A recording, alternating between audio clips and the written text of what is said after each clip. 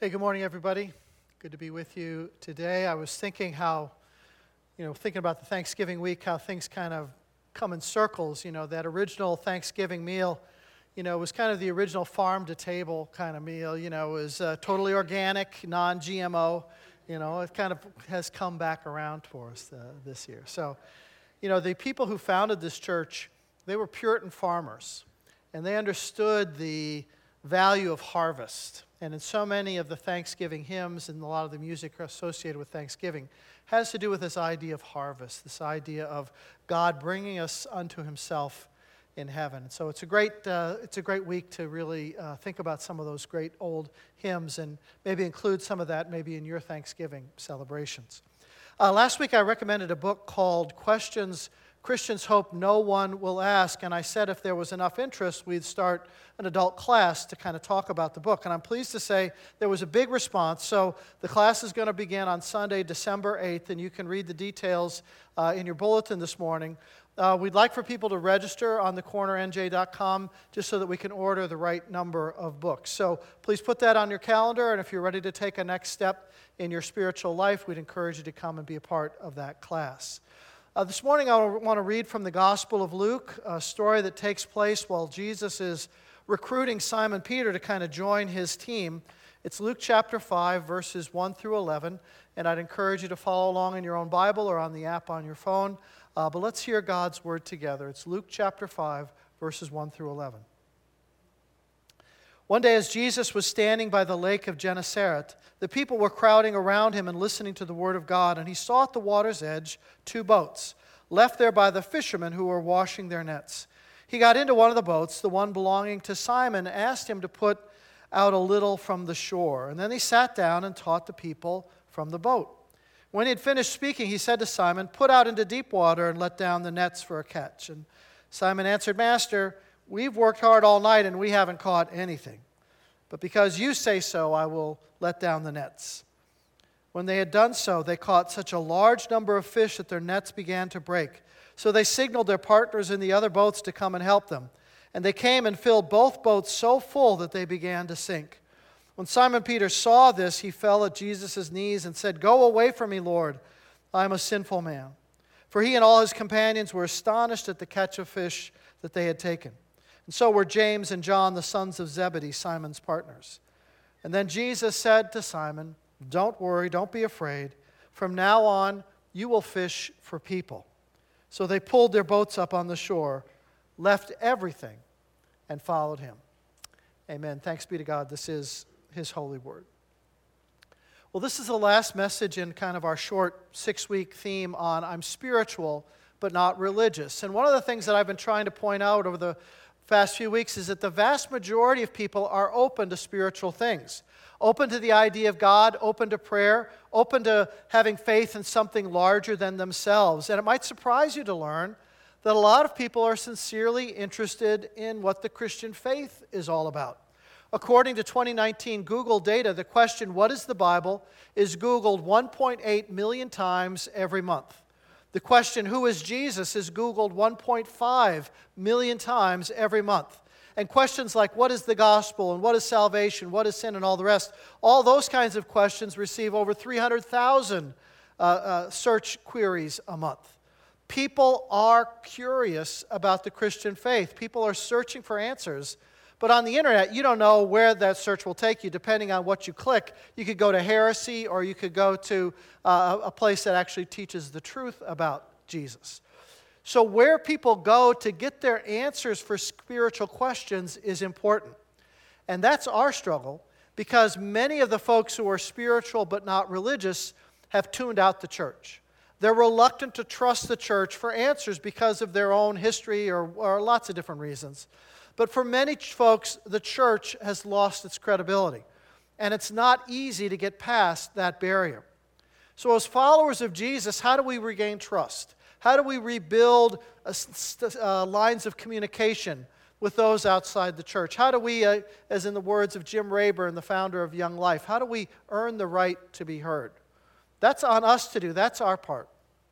Well, it says in 1 Peter chapter 3, "In your hearts honor Christ as Lord. Always be prepared to give an answer to everyone who asks you to give a reason for the hope that you have, but do this with gentleness and respect. That is a great verse for all of us. Maybe even consider memorizing it. To honor Christ yourself, that's always first. Make sure He is first place in your heart. Make sure you're living in a way that reflects the reality of God's grace in your thoughts and in your actions and in your emotions. Make sure you're walking in the Spirit, and then be prepared, be willing to engage with people who are spiritually seeking. Be willing to talk about this hope that you have in your heart. Because that's all you have to do, is just be willing to talk about what Jesus means to you. Just tell your Jesus story. You don't have to argue. You don't have to prove anything. You don't have to know the Bible from cover to cover. You don't have to be some junior theologian. Just be willing to say, this is what Jesus means to me, and then tell your story. Because most people will respect that. We live in a culture that has so individualized truth that most people won't argue with your story. That's kind of a characteristic of this supposedly non-judgmental world that we live in. Folks will accept that your story is true for you. It may not work for them, but they will generally respect that your story is true for you, and that's at least a starting point. So be ready, be willing to talk about the hope that you have in your heart from Christ, because our world is desperate for hope. That's why we have the words out on our sign on the corner, hope around the corner, because we believe this church should be a place that's hope-centered on Jesus Christ. So tell your story. Peter says, do it with gentleness and respect. Your demeanor, your tone, your attitude, all that matters, because if you're condescending and dismissive or superior, condemning, people are just going to turn you off right away. How you tell your story is almost as important as the story itself, because nobody wants to listen to a spiritual sales pitch. That's just so phony and contrived, and people will just turn you off right away. We're sick of hype, aren't we? We hear hype every single day. What we want is authenticity. We want to know if it's real. And people want to know, is Jesus real in your life? So the ball is in our court. It's up to us to build bridges, to walk across the room, to establish trust, to tell our story sensitively, treating people who might be of a different opinion, treating them with respect and grace. It's up to us. And this is where there's a problem. A problem in our church, and I think, quite frankly, in most churches in the United States. Because when faced with this opportunity to share, this opportunity with people who are open to spiritual things, when we see this around us, this spiritual opportunity, often the challenge is met by a big, no way, not me. No way, not me. So many Christians, instead of embracing the opportunity, rising to the challenge to give that grace-filled answer, there just doesn't seem to be much passion for doing so among God's people. It's not that we don't care, but honestly, we don't care that much. We got other things going on. We're busy living our own lives. That's sort of our attitude. Our plate is full. And so much around Christians, there just seems to be not an interest or a zeal or even a desire to connect with people about Jesus. Maybe not a yawn or a ho-hum, but faith sharing is definitely not a high priority. So much going on in the world, it's hard to get through a day without adding that onto our list of things to do. And plus, so many Christians, most of us actually feel inadequate, like our faith isn't good enough to talk about, so that's our excuse for not engaging at all. We'll sing the songs. We love the stories of the missionaries and how they engage with seekers and skeptics. We might even feel moved in a worship service, but does that impulse ever translate into real action, or is it kind of left on the side of the road with all our other good intentions? The people who are spiritual but not religious, they need committed Christians who are willing to listen to them and ask questions and give gentle answers with respect. Are you willing to be that kind of Christian? I learned a new word a couple of weeks ago, always trying to improve my vocabulary, you know.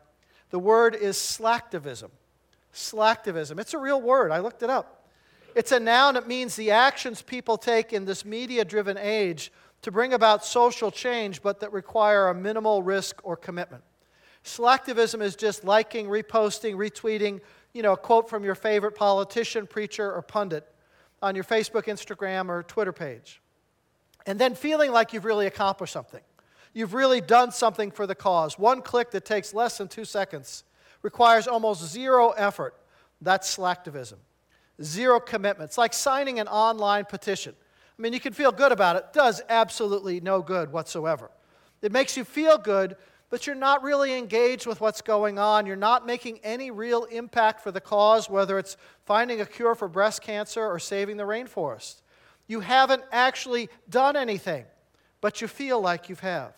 You got no skin in the game. And so slacktivism is low cost, low risk, and consequently, low reward.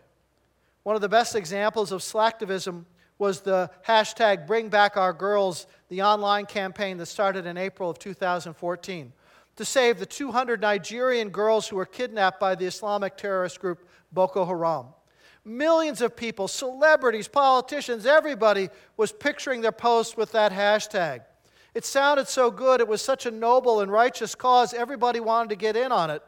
People looked good for supporting such a noble endeavor. But a year later, all the girls were still missing. Not one of them had been returned because nobody in America actually did anything to help find them. The interest waned, the use of the hashtag dwindled. And so though millions of people clicked and clicked and clicked their support, little or no actual effort was ever taken by those supporters. And friends, that sounds too much like the Church of Jesus Christ. When it comes to our interest and our involvement in actually sharing our faith with people who are spiritual but not religious. Sure, I'll post something on my social media, but to actually engage with a real live person, forget about it. To take somebody to lunch, to invite somebody into my home, to build a relationship with someone different from me that might facilitate a faith conversation down the road, forget about it. And that brings us back to Jesus and the disciples in the Lake of Gennesaret. At this point, Jesus' popularity is really growing. He started off just preaching in the synagogues. Now he's out into the open because so many people are coming to hear what he has to say. The crowds get bigger. In this story, the people are actually pressing on to him so much he's backed up into the sea, or to the Lake of Gennesaret. It's also called the Sea of Galilee, depending on which side of the lake you're on. Jesus is this creative thinker. He always makes the best use of resources at hand. He notices 2 boats pulled up on the sand. The fishermen have returned from their all-night work. They're washing their nets on the beach. Jesus figures he'll just borrow a boat for his pulpit. He gets into the one that belongs to Simon, asks him to put out a little bit from the shore so he can speak to the people, because the water's surface actually provides a natural amplification.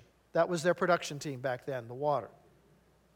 Now Simon, he is not a recreational fisherman with a bamboo pole, a can of worms, and a six-pack under the gunnel, This is his business. He and his partners are professional fishermen. It's hard, physically demanding work. They'd fished all night, hauling their nets in and out of the boats. They are beat, plus they had a bad night and didn't catch anything. So naturally, they're frustrated. They've been working long hours. They've got nothing to show for it. There will be no paycheck for them that day. But no matter how tired he was, Simon could not turn Jesus down because Jesus had just healed his mother-in-law, and so he was obligated. So he puts Jesus out into his boat a little ways from shore. I'm sure he fell asleep, slept through the whole sermon. He was so tired. But when Jesus finished, he turned to Simon and said, "Put out into deeper water. Let down your nets for a catch." And this is where it gets interesting because, first of all, you got a rabbi telling a fisherman how to fish, and I don't think that would go over too well. I doubt that he appreciated Jesus' advice. I mean, Jesus was a carpenter. He knew wood. He did not know fish. Simon had fished all his life. He'd fished this lake all his life, knew the waters, knew the best spots, knew the techniques. So Simon, I think, kind of respectfully says, "Master, we've worked hard all night, and we haven't caught anything." And I imagine there was a pause there where he sort of expected Jesus to say, oh, okay, I didn't realize that. Well, then let's just go back to shore. But Jesus kind of lets the silence hang in the air, and then Peter realizes he's not backing down. So he takes Jesus out into deeper water.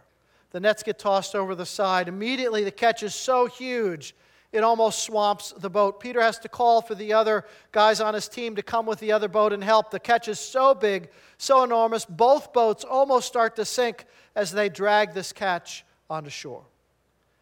Now, we have to realize what this catch would have meant to these men. This was everything they'd ever hoped for. This was a financial dream come true. They would make more money out of this one night's work than they would make in the next 6 months. This was the mother lode of fish, 2 completely full boats getting ready to sink. So not only is this a financial windfall for them, but Simon's also got the bragging rights to the best fish story ever. I mean, if you ever know any fishermen, they love to tell stories about their fishing, right? So many fish, we almost swamped 2 boats. It's the greatest fishing story ever. So they were just over the moon excited about what had just happened. And I can imagine Jesus is watching all this passion, all this energy, all this celebration these young men are expending over what? A big pile of stinking fish. And then something happens. Simon Peter is the first to recognize that they've experienced a holy moment. His joy over this newfound wealth, it kind of runs headfirst into this sudden, shocking awareness of the holiness of God, the holiness of Jesus, who had orchestrated the whole thing. And it just knocks him to his knees. It was like a spotlight quickly just shone onto his dark soul. There was a sudden rending of his own heart. He gets this instant view into the chasm of his own self, and he sees his hopelessness and his darkness and his emptiness.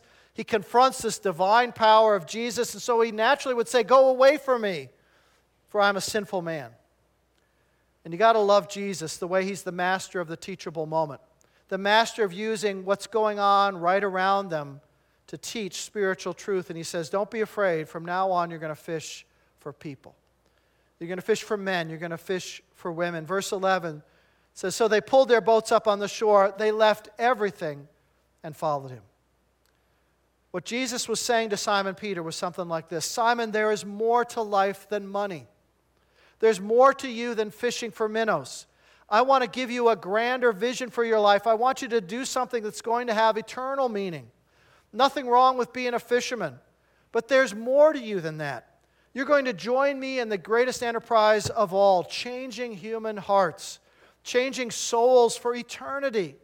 If you thought it was exciting to have a big pile of fish, I'm going to show you something that's 1,000 times more. A changed life. I know you'd make good money taking that pile of fish to the market today, but instead of netting a few more dollars, just imagine changing a few destinies." That's where the real action is. All your life you've been fishing for minnows. In comparison with seeing men and women come to faith, you've been fishing for minnows. Don't settle for that. Don't settle for the small stuff. There's more to life than that. Follow me. Impact the world with me. Change the world with me. Don't ever settle for anything less. That was the heart of the invitation Jesus gave to Peter and to James and John beside the lake of Gennesaret. But it's the same invitation he's given to his followers all through the centuries and even today. You can get in on this too. You can get in on my plan to bring people under the umbrella of God's grace. Imagine that. Imagine your life being used so that someone else can experience the abundance of God's grace. If you're open and willing to engage with people who are spiritual but not religious, who are open, who are spiritually seeking, Jesus wants to give you the thrill of seeing lives changed by grace. Maybe you've been fishing for minnows all of your life, even as a Christian. Maybe your pile of minnows is finding that job with the right title or the right income, and that's about the only thing you can ever think about. Maybe your minnows are other people, that you're so totally invested in these relationships that you've almost squeezed Christ out of your life. Maybe your pile of minnows is just yourself and all your issues and all your problems and all your disappointments. Maybe your minnows are just being perpetually busy all the time, running from one thing to another. Jesus has a bigger purpose for your life than that. He wants you to push out into deeper water, push out into deeper meaning, push out into deeper impact, become a fisher of men and women. Jesus now, he never condemned Simon's occupation as a fisherman. Later on in the Gospels, we'll see Peter and the disciples, they go fishing again. They still needed to make money, but they were not the same men they were before. Fishing now had a different meaning in their lives because they were committed to the cause of Christ. That took first place. It guided what they did. Jesus doesn't condemn anybody for their career or their personal pursuits as long as it's, legal and moral. But he is calling all of us out of slacktivism, out of minimal effort and risk, doing the minimum with your faith in Christ. He wants you to embrace a bigger vision for your life as one of his disciples, because the sea is full of fish who are spiritually hungry. And Jesus needs you to man the nets. Jesus' bigger vision will look different for every person depending on your stage of life and your particular circumstances. I think Jesus is essentially saying, take what you're already good at, what you're already doing, but shift your motivation and your focus. He's not asking you to leave your job, go to seminary, become a missionary. What he's asking you to do is right where you are this week, change your mindset. Begin to see people through Jesus' eyes. Be aware of their needs. Be mindful of their struggles. And then maybe just start by praying for the people that you encounter every day. Just start there. Just start praying for them. And then be ready, because Jesus will bring you opportunities. You will need to be prepared to respond with gentleness and respect. That's why God has you where you are, to be His man, His woman, His student, His child. That is your fishing hole. Sharing the good news of Christ with people who are spiritually hungry. What's great is that it doesn't have to be a solo job. We also do it together as the body of Christ. We lock arms with each other. We team up with each other. And so we have teams of people who lead small group Bible studies and other things. We team up to lead the high school and the junior high ministry. We team up to reach children with the gospel. It was mentioned last week that we have over 250 people involved in the children's ministry every year. That's just staggering to me. So awesome. That's why we are just so wild about our children's ministry, because it does such a great job, not just with the children, but by creating opportunities for adults and teens to serve and to share the gospel with others. So that's why we're using this year's Thanksgiving offering to financially support our children's ministry. And it needs our support. No slacktivism allowed. If there was ever a time to shed our slacktivism, it's now, as we come together to do something positive for our children's ministry. And one of the ways we do that is through the Thanksgiving offering. A few weeks ago, Don and I had a little mini vacation. We visited some friends in Pennsylvania, went to church with them. And whenever I visit a church, I'm always interested in stealing ideas. You know, whatever there is that they're doing, is there a fresh idea that I could bring back to our church? And it was interesting because that church was the first Sunday for their Thanksgiving offering, and they were also doing it for a local mission that they were involved with. So I was kind of intrigued by, okay, how would this pastor approach sharing it with the congregation? And he said he'd been asked, people in the congregation were asking him for a number. Just give us a number of what we should give for the Thanksgiving offering. And he was reluctant to do that, but decided to put a number on the screen, $39.95. And he joked it's like he was trying to sell a set of knives on the Home Shopping Network or something like that. $39.95. He chose that number because he knew it was a reachable number for most of the people in the congregation. For some people, it would be a stretch. They're on fixed incomes or they're just kind of in a tight situation. So if a gift was less than that, perfectly okay. It's between you and the Lord anyway. But he also said this was pocket change for most of the people in the church. They spent more than that on coffee every week. For many people, that's one takeout dinner during the week. So that number was not a stretch for most of the people in the congregation. And then he said, in fact, most of the people could put another number in front of that number. And some people could very easily put two numbers in front of that number. The point he was going for was not the number, but for 100% participation. And that's the idea that I thought we should bring home. 100% participation in the Thanksgiving offering, because helping children come to know Jesus is so worth it. The challenge is 100% participation.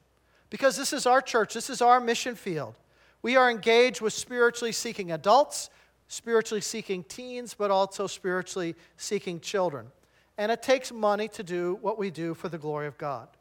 So we're focusing in on our children for this Thanksgiving offering because we all know it's the building block of the rest of the church. So many people, so many adults, we heard it this morning, connect through our church primarily first through the children's ministry. It's absolutely essential. In many ways, it will predict the future of our church. So wouldn't it be great if we had 100% participation in supporting this aspect of our local mission? And so that's why we have those white envelopes in the pews this morning. Would it be great if everybody put something in one of those envelopes? I mean, the amount, honestly, I could care less about the amount. That's always between, each person and the Lord. I honestly don't care if it's $1 or $10,000. If it's a quarter or 2 nickels, I really don't care. That's between people and the Lord. The amount is not the important thing. It's the commitment that counts. You don't have to do anything now. You don't have to do anything today. If you want to, that's fine. You can give it to the usher on the way out. But we never, in our church, we never want people to feel in any way pressured to give. That's just not how we work here. So just stick that envelope in your pocket and take it home with you. Pray about it. And if you feel it's the right thing to do, put something in it and bring it back next week. But here's the main idea. Church, let's stop fishing for minnows. Let's not slip into slacktivism, low commitment, low risk, minimal action, when there are so many adults and teens and children who are spiritually seeking. As a church, let's push out into deeper water. Let's go out where the big fish are. Let's be committed to the cause of Christ. Let's join in with what Jesus is doing. Let's be open to those conversations, willing to share our personal Jesus story with gentleness and respect. Let's unite together in local mission. Let's go fishing for what matters most, men and women, children. Let's pray. Lord, I thank you for this beautiful story and what a challenge it is for us to go with you out into deeper water. Help us not settle for fishing for minnows, Lord. Life, you've got a bigger vision for us than that. Help us to embrace that bigger vision and to join you in what you are doing to change this world. We thank you now in Christ's name. Amen.